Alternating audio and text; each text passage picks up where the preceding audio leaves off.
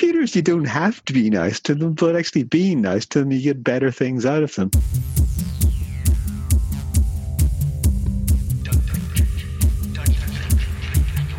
Good morning. It's time for Arrested DevOps, the podcast where we help you achieve understanding, develop good practices, and operate your team and organization for maximum DevOps goodness.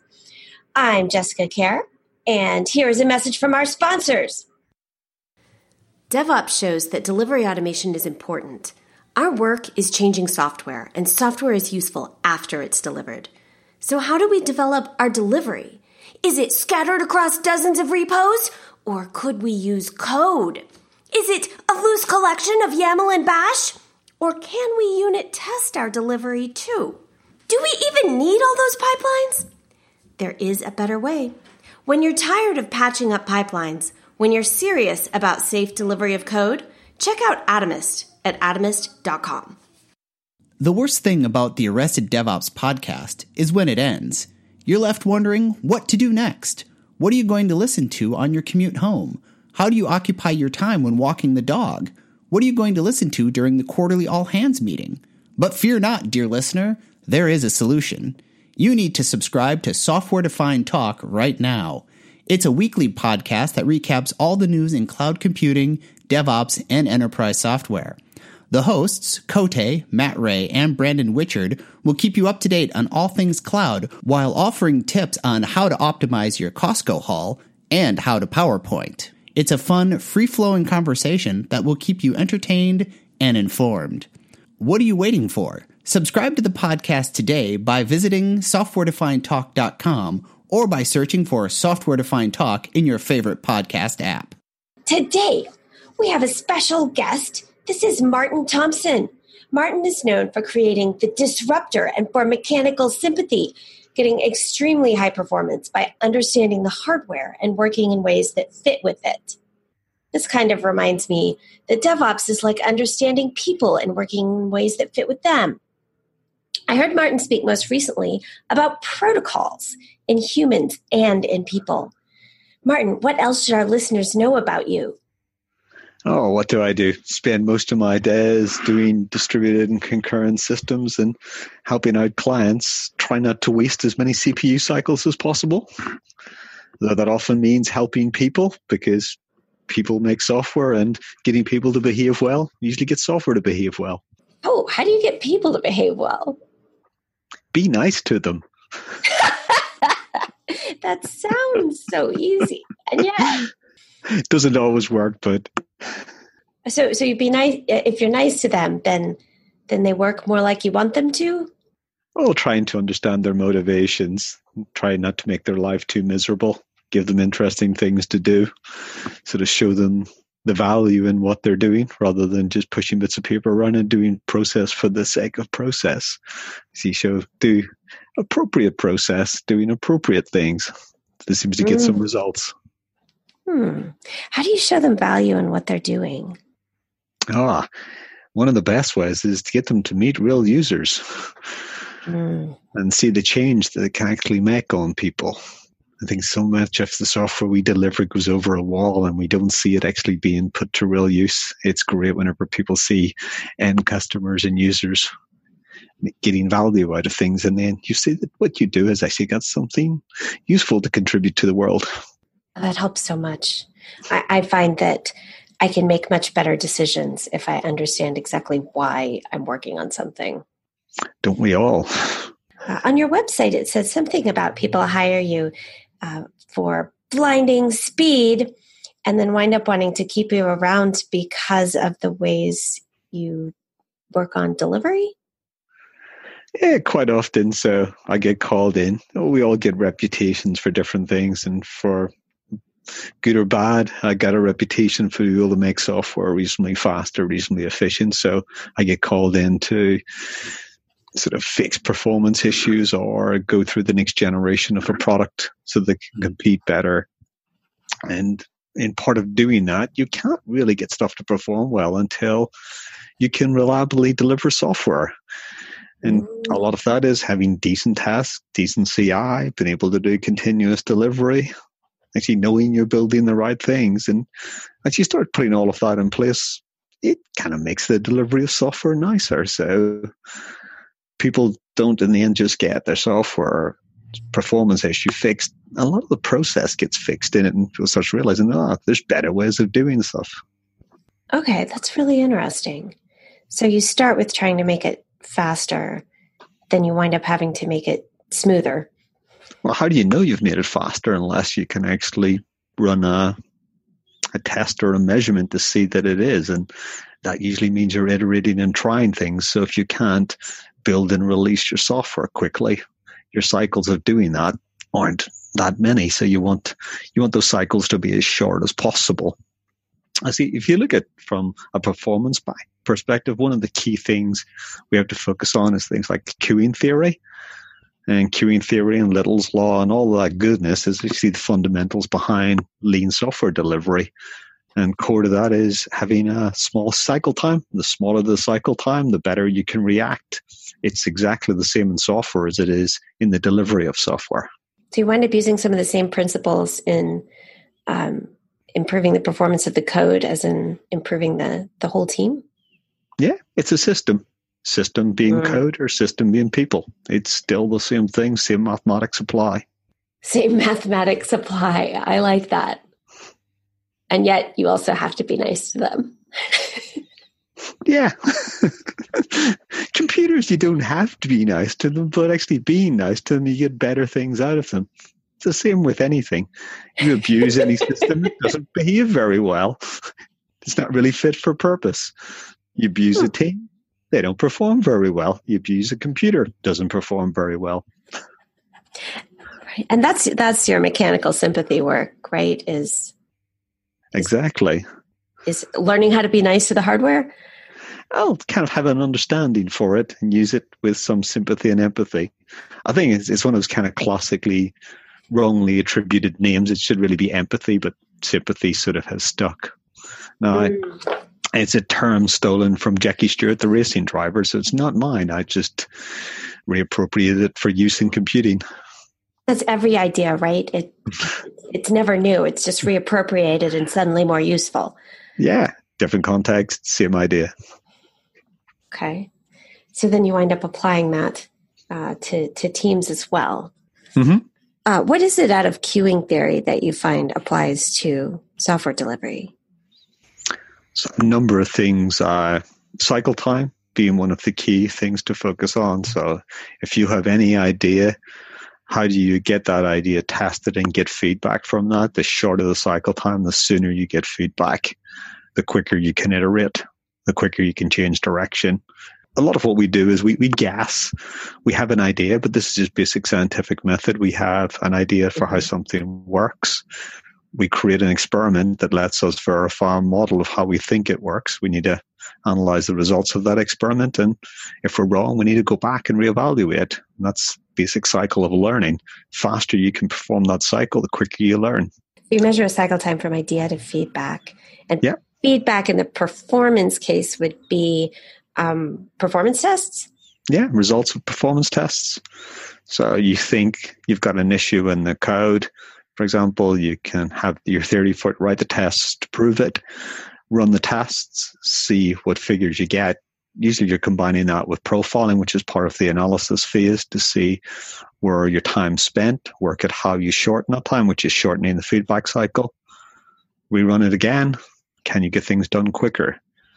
And so that's basic queuing theory, standing there, simple, but other things that fit in it is things run at different paces.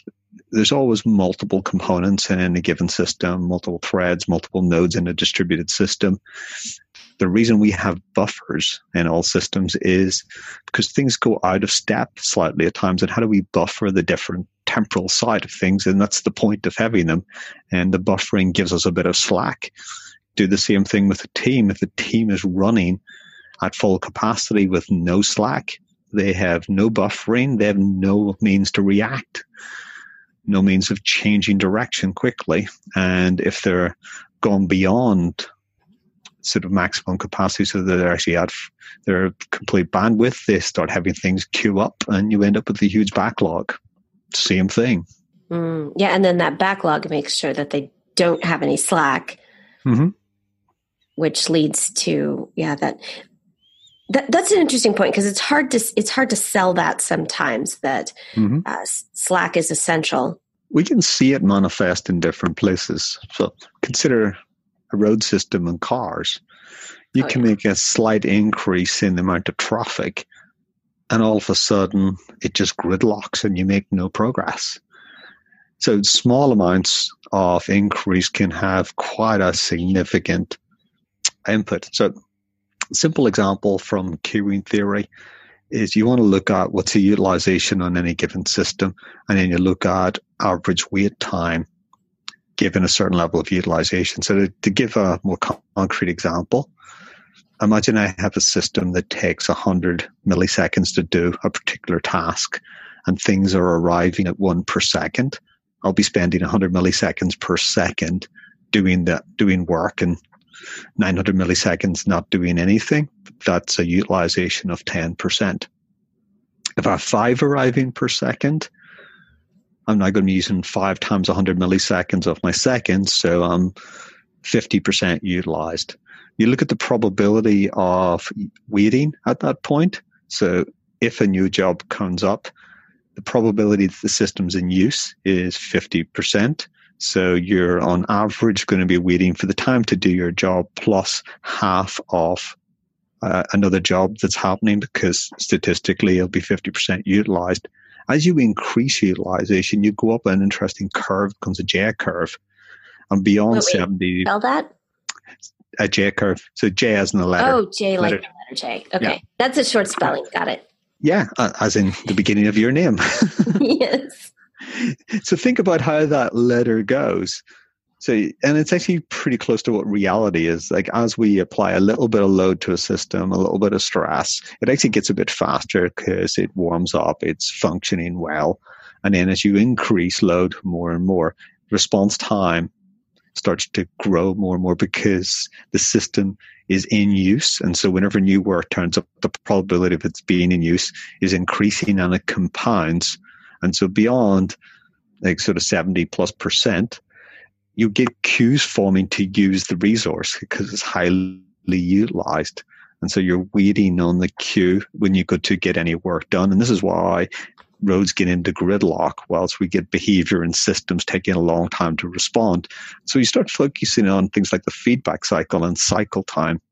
So if, say, that service takes 100 milliseconds, and say things are running at 9 per second arriving, we'll be running at 90% utilization. The math on that typically turns out at you'll be waiting for around about 1 second to get the work done whenever the job is only 100 milliseconds because of the queuing effect.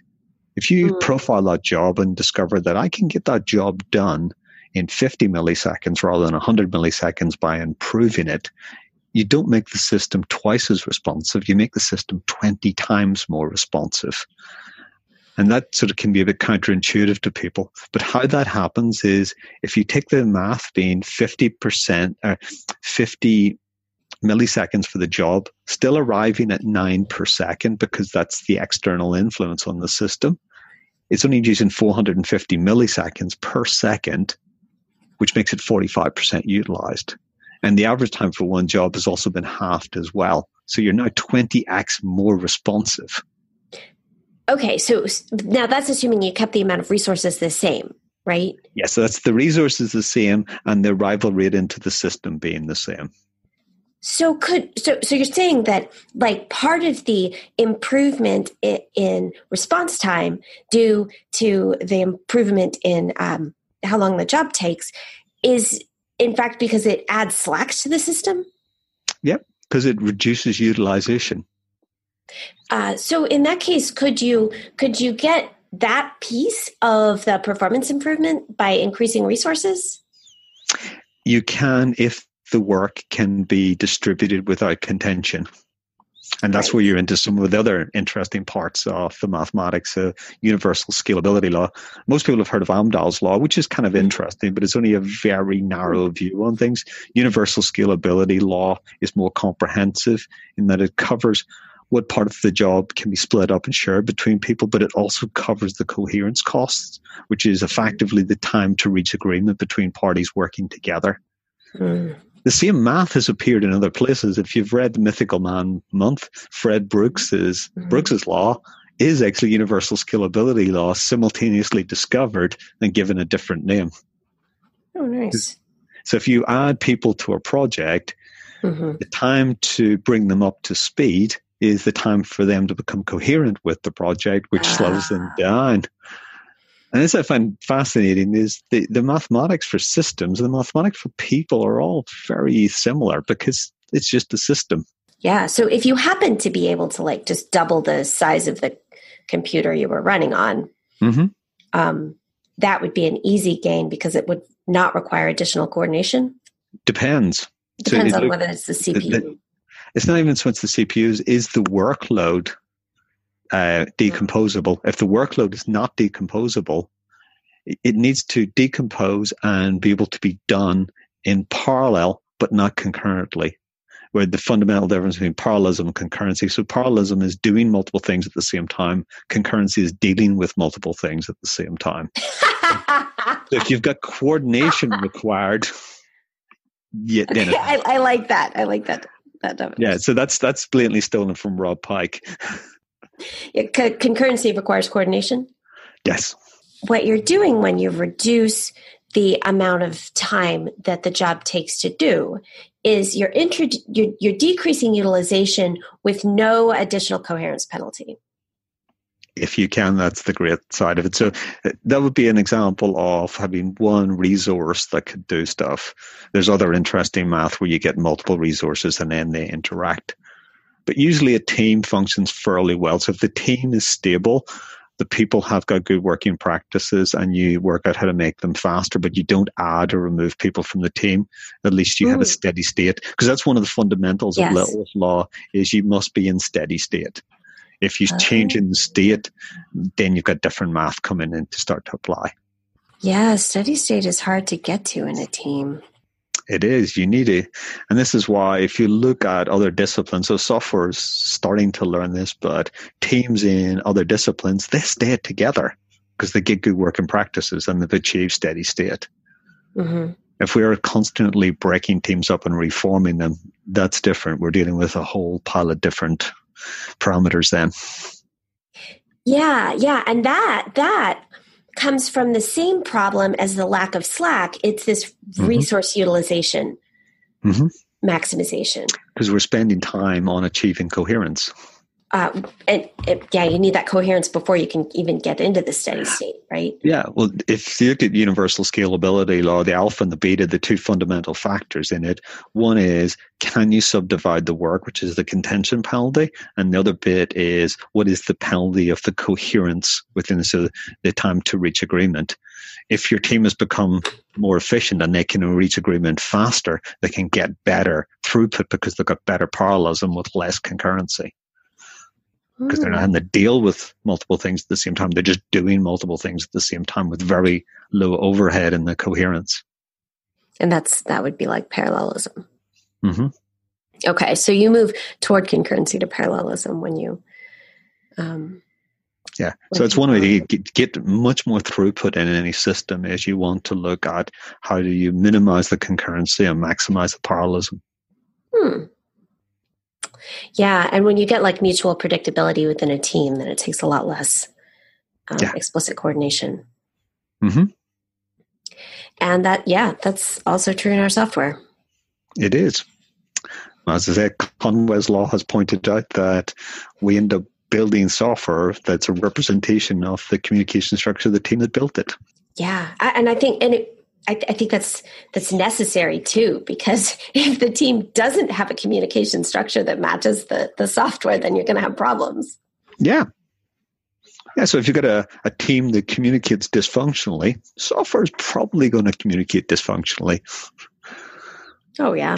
Team that communicates well, software will tend to communicate well, especially whenever you got like good separation of concerns, good separation of responsibilities with nice, efficient communication between those. It's nicely decoupled, cohesive where it needs to be. All this kind of stuff is good. It just reflects in the software. The part of what I was saying to begin with, like treating people well and behaving well and like protocols being one of my passions, is down to how do these things interact? Because it manifests in the people and it also manifests in the software. If you don't practice interacting well with people, how do you expect your software to interact well with other components? It's just the same skills. In fact, it's kind of more pleasant to do it with people, and let's refine those skills and get better at it rather than being unpleasant. Yeah, it is more fun. So how do you define protocol? Protocol. There's many sort of ways you could more technically describe it.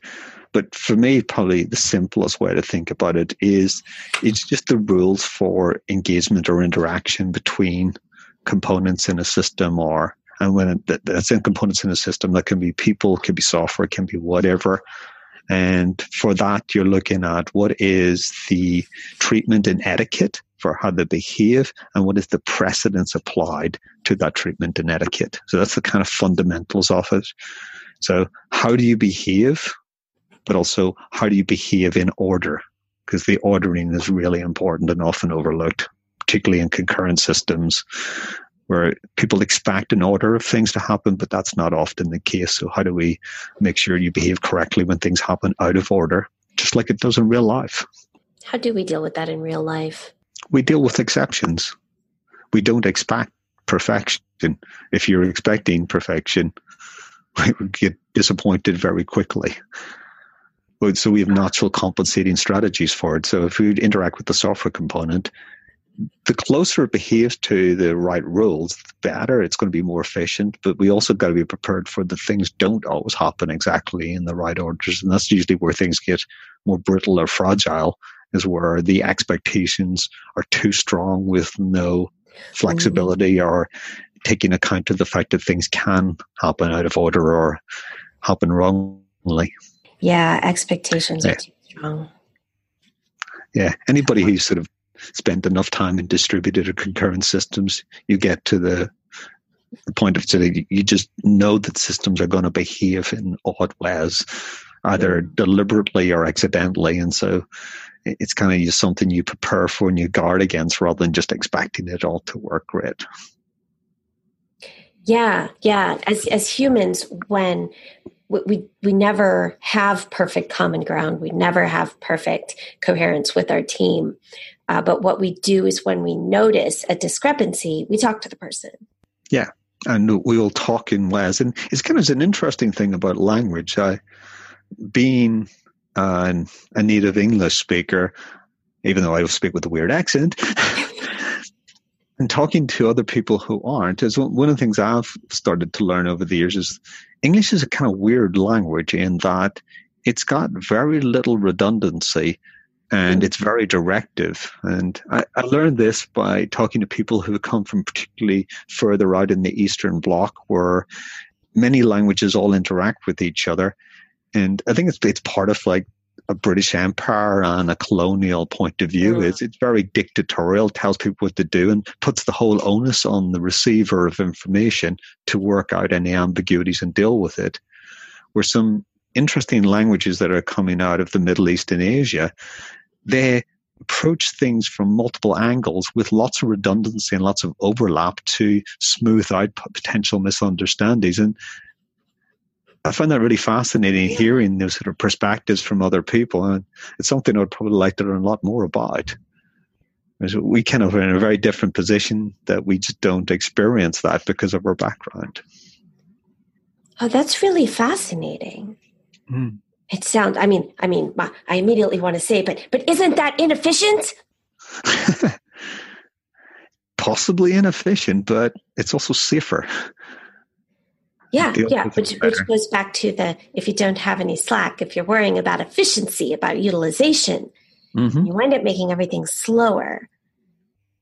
You increase your cycle time because you don't have as much, in the language case, if you speak with redundancy, then that takes care of noise in the signal, right? Yeah. Eliciting feedback, like right back to original information theory and Claude Shannon's work, he made it very clear the importance of feedback. Any communication is not considered complete until you close the cycle with getting feedback to confirm that the message has been transmitted and received appropriately, which is fundamental to most protocols, is to send information and not confirm reception is very naive as an approach, and that's been understood for a long time, yet we see software built very much like that. Just expect things to be delivered and safely. And I think it's unfortunate. It comes from a lot of corporations trying to sell silver bullets, and people will believe the story because they want to believe it, but reality is so disconnected from it. Two-phase commit being a really good example of this, whereby you don't need to worry about all the problems. All the distributed systems stuff will be taken care of in the two-phase commit. And that's going to push to people. But if you study the protocol in any detail, you realize it's fundamentally broken. It's got the whole heuristic section where it gets complicated, but most people just kind of gloss over all of that. But corporations don't want to say that. It's a bit like how politicians they like to sell you the easy option, and people get suckered into it and realize they do have responsibility in this, and they're not abdicated from it. Right. People love certainty. Mm-hmm. They will pay for certainty, even if it's false certainty, the feeling of certainty. Yeah. I like what you said about how real-life distributed systems, people, the developers, do expect weird things to happen. Because when when I at least read papers on distributed systems, they tend to start with the assumption that nothing, when computers fail, they fail like unambiguously. Yeah, no, they don't. Yeah. Things industries, I've worked a lot on consensus and other protocols, and it's interesting. Nodes just dying is not a problem. Zombies are the real problem. So there's one of the things I'll do in distributed systems quite a lot, is that if something is in an indeterminate state and not behaving correctly, so it's going to effectively behave like a zombie, the safest thing to do is just shoot it in the head and move on. Right. Don't let it sort of limp on in a bad state. The damage that they can cause is just terrible. Yeah. They can eat your face. Yeah. And the systems that talk to them. Partial failure is much, much worse. It is. So how do you deal with that in protocols? How do you make, you mentioned waiting for feedback. Mm-hmm. So a lot that can help in this space is versioning, and versioning at all sorts of levels. So if people give out an old version of the software, the version has to be in the protocol, and that can be for the messages and the protocol itself. It's important, but it's really important to version the state. And so, for example, if you see a message, and then you see a message again later, so say a message gets lost for a while, and this is possible. It could be that a machine sent something, it went to a switch, it got lost, it got retransmitted again later, or it took some tortuous route around a network as the network got reshaped after a failure. Those are sort of things that can happen. Particularly really common problems are something takes a long GC pause. Mm-hmm. And then wakes up from the GC pause thinking that no time has passed, but a significant amount of time could have passed and the world's moved on. And then it starts communicating, believing it's sort of right up to date with everything. And then other things are receiving messages from it. And if it's got no versioning information in it, you can be getting old messages completely out of time and affecting behavior in bad ways. Whereas if everything's got a version on it, it becomes so much easier. And take that right up to the app level. So a lot of people will think, oh, well, I'll just trust the underlying system, the underlying transport, and if it gives me a guaranteed order, I'm okay. But they often don't go across sessions. So they may be ordered within a session, but you can have multiple sessions. And then you get a message from an old session turn up in a new session, and you start acting on it. You get replay attacks. You can get all sorts of nasty things. And a good example of this was whenever we brought out TLS 1.3, there was an optimization that allowed connections to restart really quickly. But that exposed systems to replay attacks where you could get an action happen more than once. It wouldn't be idempotent. And that's really dangerous. But from an application perspective, this is very easy to deal with. People just acknowledge the responsibility and say, okay, I'm going to make my communications idempotent. If every message I send has a unique sequence number or a correlation ID from the application perspective, then whenever you receive it, if the correlation ID is purely monotonic and you've reached a certain position, you get a replay of a message from a previous position, you just ignore it. And then it just works. If you were just replay the message to the system again, now you're into a world of hurt. Nice. So this gets into the application understanding something about the layers below it, of the transport layers and the limitations of reality there. Because you've mentioned that this is easy to deal with at the app level, but at the abstract transport level, it's impossible to get perfect. Yes. Yeah, kind of like with people. Yeah, let's just think like a basic banking system, like perform a withdrawal or perform a debit. Each of them has a unique transaction ID, and it's purely monotonic. It's really easy to deal with things out of order or things that are missing or things that are replayed in duplicates, because you can see it. If you don't do that, and I think it's part of the hygiene factor that as if we get more growing up and writing software, there's some basic things.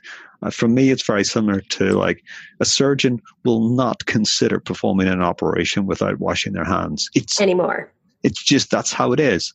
But for people not being aware of having monotonic sequences or having tests in place or having good CI and all of these things, I just consider them hygiene. Yeah. To not do that is just unprofessional. Yeah. Well, at least it doesn't meet the standards that our profession will have once it gets there. Because the surgical hygiene is a good example, because 150 years ago, they did not wash their hands. No. And when I forget their names, but when people figured out that no, washing your hands makes a big difference, the medical professions just like rejected that. They were like, because it meant accepting responsibility for having been doing it wrong and killing people in the past. Yeah. So the credit for that belongs to Florence Nightingale. She was a nurse, but she was also a statistician. That's what she did, as something she did before getting into being a nurse. And she popularized the use of the pie chart by showing the percentage of, because they describing percentages to people, they sort of project back 150 plus years ago and trying to say percentages to people. It didn't make sense to the average person, but you showed them a pie, and this chunk of the pie went this way or this way. So it wasn't her invention, but she popularized it, and she showed that this is how the pie get cut in different ways for infections after operations by doing those things. So it's kind of a wonderful way to demonstrate the point and advance that whole people who didn't understand percentages. Yeah. Yeah. Kind of nice. And it doesn't mean that you would never do that. So I'm sure if a surgeon was at a roadside traffic accident, they're not going to wash their hands. They're going to rush in. They're going to help people, whatever. But that's appropriate for that point in time. Yeah. But they probably weren't just doing an autopsy either. No. But if you're in a place where you're prepared, you're doing it, because you think about it, to deal with an infection after the fact is going to take resources, going to take time. There's probably going to have to be follow-on surgical procedures and other things if you don't do that. So it's actually time-saving. It's not that it's a waste. It's actually time-saving in the end. And I think it's very similar for us. For me, having good CI and good tests is a time-saving thing for the future, because I'm not going back and dealing with that. It's a question of scale. A little bit of time now. And hygiene is a good word for that. Or prudence, because not doing it has consequences that you can't predict exactly what's going to go wrong. Yeah. And people struggle with that. Well, what'll happen if you don't do this? I don't know, but it'll be bad at some point. Managers don't respond to that as well. But it's true. It is. And the other part is we need to like not feel bad for not having known this in the past, but we can learn like how to version our messages and deal with that at the app level, because that is a piece that people can't give you certainty about. It's not a thing. And when you accept that you don't have certainty, then you can do something. Like you pointed out, looking for these problems, shooting the zombies in the head, dropping the messages that are out of date. And on top of those layers, you get relative certainty, right? You get idempotency. Yeah, even since protocols was part of what I wanted to talk about, this is just another protocol. It's a protocol of how we should do development. This is the etiquette, this is the behavior, and this is the precedence. Like, take precedence as an example, because you convert this to talking about testing for a second. If someone reports a bug, and you fix the bug and you write the test after the fact, you get the precedence that way around. Now, let's say your test passes, but the test is just bogus. It doesn't say anything about the test. You may have actually fixed the bug. That could be fine. And you retrofitted a test that may not be good. Mm-hmm. Never trust a test you haven't seen. Yeah. So flip this around. Somebody reports a bug. You write the test. You see the test fail. Now you've got falsifiability. It's fundamental of science. Mm-hmm. I've seen the test fail. I have falsified that the current system meets its requirements because it doesn't. I have an experiment with this test now that shows that the system is falsifiably not correct at the moment. Then I fix the bug and the test passes. Now, that's a protocol for the correct precedence for how we should be doing these things. Like that's just scientific maturity. To do it the other way around, it's not showing the same level of maturity. And I like your point about, we shouldn't feel bad about this, because software's only been around for a few decades in the relative history of humans. And the amount of it that we need and the expansion of it, and the fact that we've rushed people into it, we haven't learned it like a trade. We haven't built generations of people passing on how to get better and better at this. We're trying to work it out in a hurry. Mm-hmm. So let's draw from other disciplines where we can, but we still will keep making loads of mistakes. I think part of this is admitting that we make these mistakes and get it wrong. That's also a good protocol for how we should interact. And then we can learn faster. Like, how do we shorten those feedback cycles? What if all the different tools we've got to help us through this learning process as quickly as possible, and start interacting as people who admit that, because that'll put better protocols in place for how we actually behave rather than pretend it's something else. Because a crucial part of every protocol is, how does it change? And as we learn, we evolve protocols. We do. And that's why the protocols need versioning. Yeah. And there's lots of examples of protocols elsewhere that work well. Like, our legal systems are codified protocols. Oh, totally. And they can change too. Yeah, and they do, as we learn. Yeah. I like the part about pie charts because Florence Nightingale made pie charts for backwards compatibility with people who don't know about percentages. Mm-hmm. Well, it's just something they can relate to. Like, we often learn by metaphor and analogy. It's some of our best techniques. We use that. We use storytelling. We use whatever. So people need something they can relate to. Unfortunately, software is really difficult because it's so unusual and so different to what's gone before. We often reach for metaphor and analogy that's quite weak and doesn't really work for us. I think Dijkstra pointed that out quite well with some of the papers he wrote and how it is so fundamentally different. You read his stuff where he talked about how there's a couple of things within software that are just so unique. One is the impact. So it's so different and so novel. Its level of being novel is so different. The metaphor and analogy just totally breaks down. There's only been a few cases in human history where that has existed elsewhere. Things like quantum mechanics being a good example compared to existing physics. It just is so novel, so different. Mm-hmm. But then we look at, how people even behave in war. The invention of atomic weapons totally changed the protocol by which we can ever engage in war again.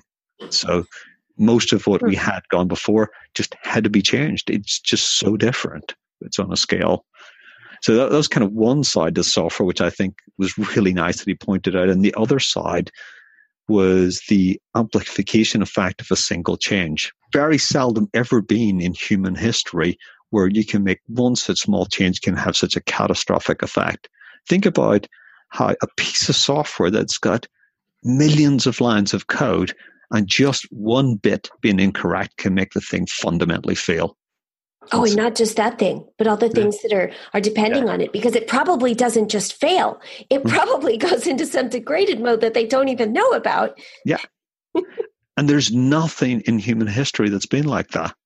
So like we're evolved with brains to cope with certain things, and we've built things over time. And things like protocols are one of the best examples of how we scale as a human race and as cultures and societies. And even those have not taken account of software because it is just so fundamentally different. The beauty of that is as we're learning to understand software, we're finding it's not just new things to think, but new ways how to think. Mm-hmm. And then you take things like your queuing theory that work for responsiveness, that work for software delivery, and we apply them back to people. Mm-hmm. And so we're finding new ways to live in our human worlds. Yeah. And ideally, where lots of people bounce those ideas off, and you've done a great job of pointing that out and how small groups of people get together and just can really fire off each other and change thinking. Ideally bringing multiple different skills to something and realizing that these things interact. Right. They interact at different speeds. Mm-hmm. As you mentioned earlier, you said things run at different paces. And that very much happens in humans too. Yes. Like when you're talking about changing the way teams do delivery, that starts at the team level, right? Mm-hmm. And you can't expect the whole organization to change at the same pace.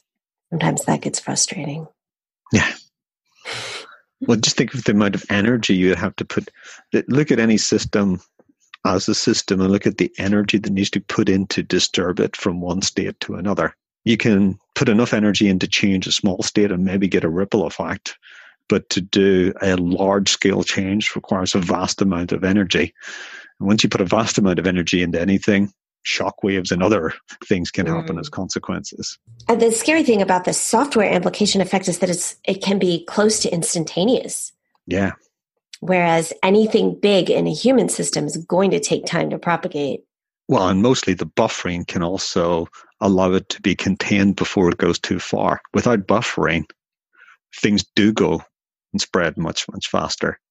Think of like how a shockwave goes through air versus a shockwave through a liquid. It goes much faster through a liquid because there is no space between the molecules compared to what there is in a gas. So the rate of propagation is much higher. Right. Which gets us back to colonization and dictatorial, which is intended to propagate unhealthily fast in some cases. But often the bureaucracy can save us. Well, it's deliberate. There's lots of examples in history. If you looked into culture of Native Americans before us white folk turned up, they deliberately organized themselves such that in time of war, everything was done by committee, which deliberately slowed down change. And that's a good thing. And in time of war, the committee was disbanded, a warlord was appointed so that decisions can be made much more efficiently. But as soon as war over, that has to end straight away because there's consequences to both systems. But being upfront and admitting that it's slow and inefficient having a committee, but it's safer. And also means that radical change can be buffered before. Whereas when you've got a warlord and very direct action coming out, that's good in a war, but you don't want that to continue afterwards because obviously the types of people who that would be applied to, you often don't want them behaving that way in peacetime. Right. And then you get a dictator can efficiently make change, but the change always has consequences that you can't expect. Yeah. Because you can push that configuration change to production globally behind a feature flag Yeah. Yeah. And I think it was Cloudflare that took down recently. Plenty of those. Pathological regular expression in the configuration. Mm-hmm. Yeah.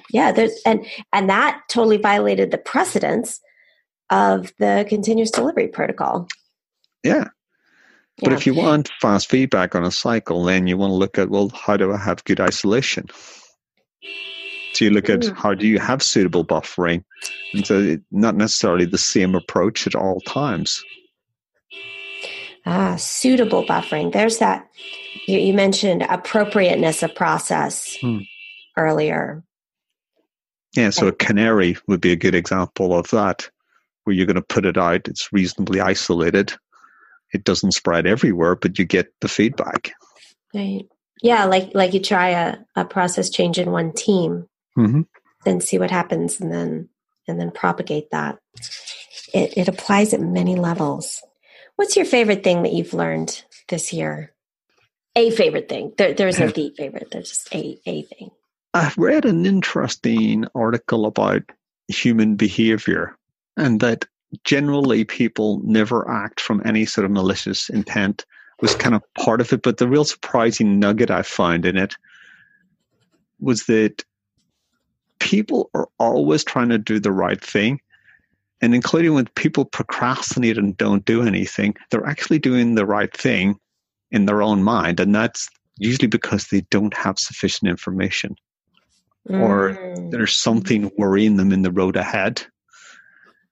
And how you can use that as a really good canary for something to watch out for. So not to be afraid of it, or not. So you actually use it as an information point rather than something that should worry you ever when running a team. So people procrastinating usually is a big flag. Oh, wow. That's really interesting. So procrastination is like our internal committee slowing us down. Yeah. It's caution coming in. And we, in sort of modern society, have changed to treat that to be a bad thing when it's actually a very useful data point. Yeah. Because there's wisdom inside us that we don't know how to put into English words yet. Yeah. And I've started just observing when it happens, and it is a warning of something to come, and people often can't even vocalize it. Wow, that is really useful, because now when I'm procrastinating, I can think, what am I worried about? Where's the insufficient information I need? Wow, that is like the most useful insight about procrastination I've heard in a while. And in our protocols that we have for people, there is wisdom in them. Yeah. But, we can't always understand yet. Almost like don't treat anything as bad behavior. It's just interesting information. Okay, before we end, is there anything else that you'd like to say to the listeners of Arrested DevOps? I think sort of slow down and think more. Maybe it's because I'm getting old. Maybe I am just slowing down myself. But I'm finding huge value in that. And if anything, I think it's actually making me faster over any sort of reasonable amount of time rather than in the short term. So we often rush to things, and sort of just starting to trust your own instincts and how you learn.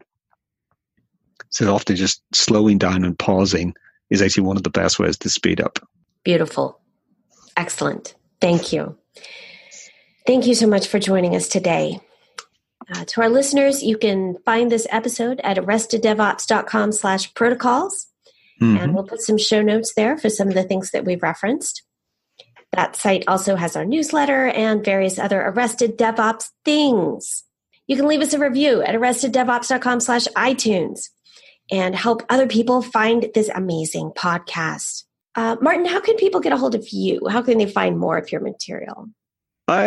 Twitter, probably an easy thing. So MJPT777 on Twitter, or follow me on GitHub, where I'm generally spending most of my time committing to open source. MJPT777 there too? Yes. I'm Jessica Kerr at Jessitron on Twitter. Martin, thank you very much. And thanks for having me in the banana stand. You got the banana stand bit. And that is where there is always DevOps.